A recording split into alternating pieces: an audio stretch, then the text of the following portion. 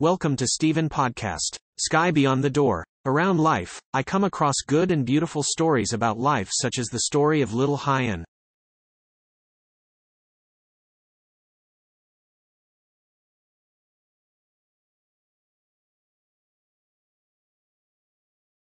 The angel of light who donated his cornea to bring hope of light to another life before he had to leave this world, is the story of a 15-year-old patient with heart failure who was saved after many efforts.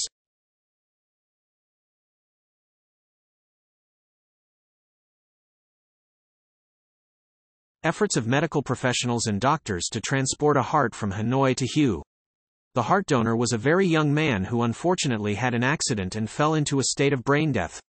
At that time, his family decided to donate all of his organs.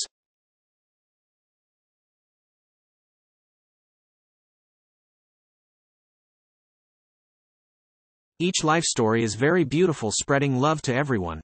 But when I started to participate in the contest, I remembered and wanted to write about a story so close,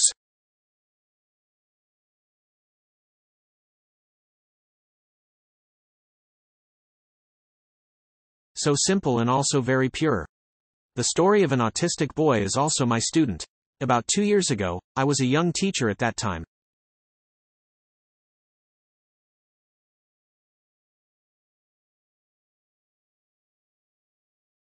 I was introduced to teach a student at home and take care of him. When I first arrived, the image that caught my eye was an autistic boy named M without language.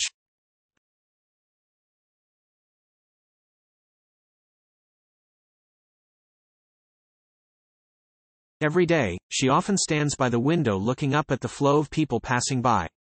Teaching and taking care of M is a memorable experience in the life of a young teacher like me.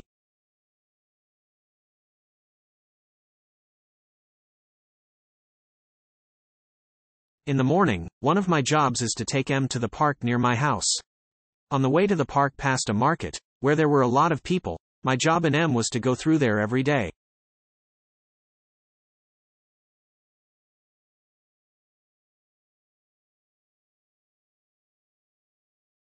I caught many eyes looking at me, people like sympathy, and many people doubted that I was kidnapping children. Sometimes I also want someone to ask my students a little bit, because going out is to want them to integrate and interact with the outside more.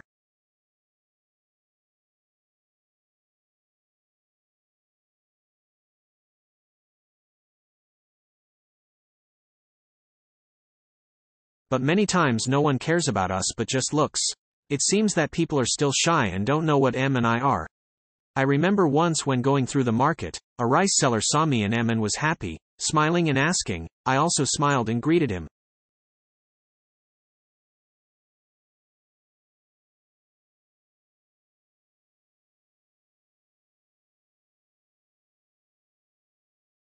Suddenly, when M and I were stopping, the boy suddenly shook his rice basket with his hand, causing the rice to splatter all over the road. The rice seller's face suddenly changed color, from happy to angry. I was also embarrassed to apologize to him and quickly pulled them away in the eyes of so many people nearby.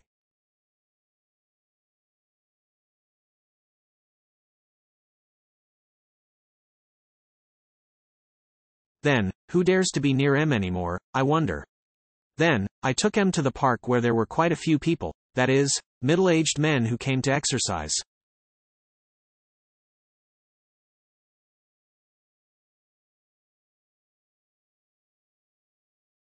Back then I was impressed with this place. A small park, but a place where I witnessed many lives.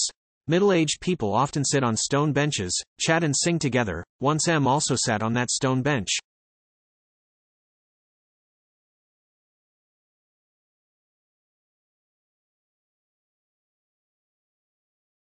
When Uncle saw M, he sang and swayed to the music and looked at M happily. M still looked around with the lifeless eyes of an autistic boy. Something seems to be stopping M from reaching everyone. There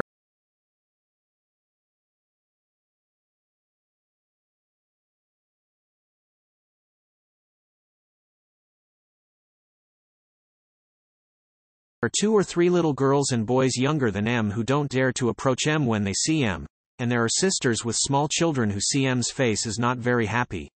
Sitting with M for a while on a stone bench with everyone, I went with M to another place.